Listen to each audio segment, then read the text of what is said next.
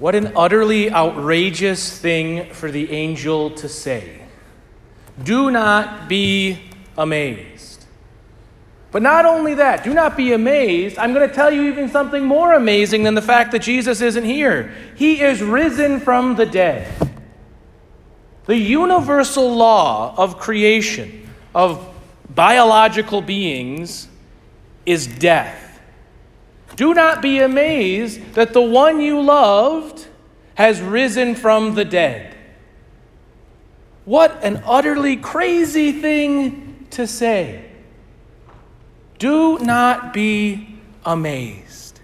And yet, when we look back, and he's challenging the women who have come there, as he challenges us, when we look back at the life of Christ and his teachings, we should not be amazed. It should make sense that the tomb is empty, that the promises, that the prophecies have been fulfilled, and that God, in his infinite love for us, has conquered sin and death. Do not be amazed indeed, but give thanks and rejoice. And in so many ways, we should share in this wonderful joy and thanksgiving this Easter. Last Easter Vigil, there were 6 of us gathered here in the church. It was a surreal experience. It was also very frustrating because about 5 minutes before Mass, we couldn't figure out how to work the webcam. And of course, webcams are everything at that point. And so we had to use my phone to live cast the Mass last Easter Vigil. And if it wasn't for that last minute thing, it would have just been the 6 of us in an empty church praying. Do not be amazed, though, because God has in some way, shape, or form brought us here, has changed our lives and our hearts, is calling us to rise, to be reborn, to be remade in the same way that Jesus rose from the dead, so too must we. Fear, the coronavirus, nothing, death itself, nothing has power over us anymore because of the resurrection of Jesus Christ from the dead. He, the Son of God, the second person of the Trinity, by dying, destroyed death for us, but by rising, opens for us a new way of our own life. Ours is not simply misery and suffering with a purpose, but it is something, the cross, that leads to the glory that we now celebrate. I cannot help but think and rejoice in the fact that a year ago there were only 6 of us gathered here because Father Dennis was in the hospital.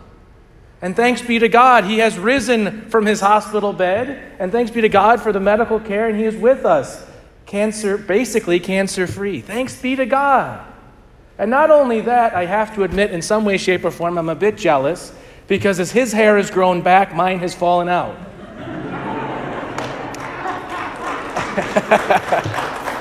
So I've grown the beard to kind of say, hey, I can still do this, right? But this is the joy and the gladness and the goodness that the Lord has in store for us. That a year ago, we would have never thought we would have gotten here in the way that we are, and yet we are here. Do not be amazed. And even if it has been brutal and difficult, even if we go like the women to the empty tomb with hearts heavy and saddened and weighed down, God has risen and offers you the same thing. Because brothers and sisters, our story is the story that we have just heard. God has created you and me in his image. You are worthy, you are necessary, you are loved beyond measure. All of creation, this is the beauty of our faith. Everything that has ever existed has existed because of God's love for you. Not only that, but God does what even Abraham is saved from doing. God makes a covenant with us that lasts forever. And whereas Abraham was willing to offer his son but was saved from that, God ratifies that covenant with us through his blood. And because he is so much in love with us, that even when we have chosen slavery and death over him, when we have chosen bondage through sin, he has freed us from the shackles of sin and driven off our enemies. He has renewed us and restored us through his covenant, such that the covenant now, being freed from sin, we are made to be greater than ever we were before.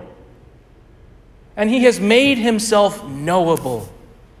Whether you are the most advanced and brilliant rocket scientist and mathematician or whatever, philosopher, theologian, or whether you can't even read, God has made himself knowable and present to us through the sacraments, through the church, through his great love that pours forth from his teachings and from his word. He has done all of this, as we heard from the prophet Ezekiel, to make us new,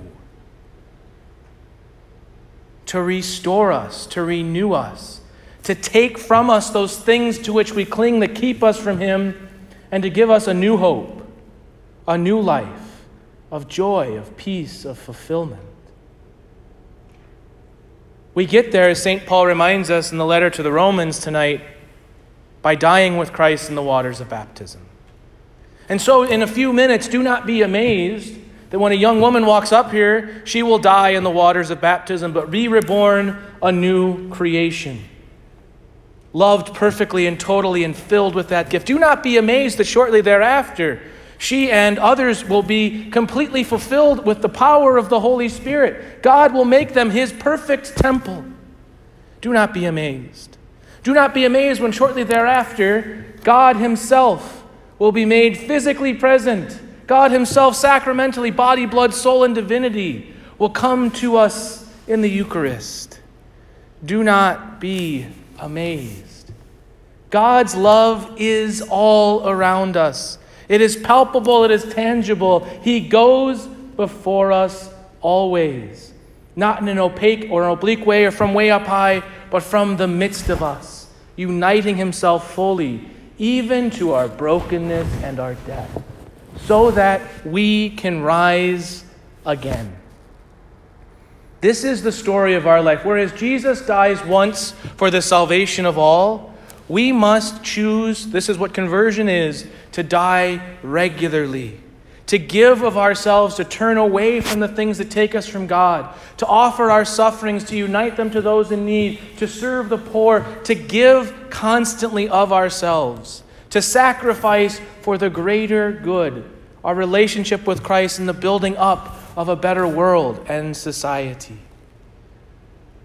And I'm going to speak just here to those who will be shortly received into the fullness of our faith, that the world is a hard and difficult, sometimes a dark and cold place. You don't need to go very far to look for that, especially the young people. You know how difficult it's been. The isolation, the terrible things, the death, the difficulty of this last year in the pandemic. We know in our own hearts that it doesn't take much for us to turn our minds from God. Sometimes we think, wow, Judas gave himself for 30 pieces of silver. He sold out Jesus for that. Oftentimes we know that we sell God out for far less. It's a difficult place. We're going to make mistakes. We're going to suffer. We're going to do things that we shouldn't do. But always return to the empty tomb. This is the beauty of the mystery of our faith. We don't see Jesus in the gospel tonight. We should think that on the resurrection, on the feast day of the most holy night of the year, that we should encounter the risen Lord, and we get the empty tomb. Because as powerful, as beautiful as the resurrection is, it is still a mystery. And our life in the reality of the resurrection is a mystery. Yes, Jesus goes before us to our own Galilee, to the Galilee of our hearts and our minds and our lives. But when we return again and again to the empty tomb, to the promise, to the hope, to the joy, it allows us, even especially in those moments of confusion and difficulty and pain, to find strength, to find meaning. And so when the world throws you a curveball, come back to the promise and the hope of the empty tomb, and do not be amazed. When you struggle, when you sin, when you fall, get up, dust yourself off, grab what you can, come to the empty tomb.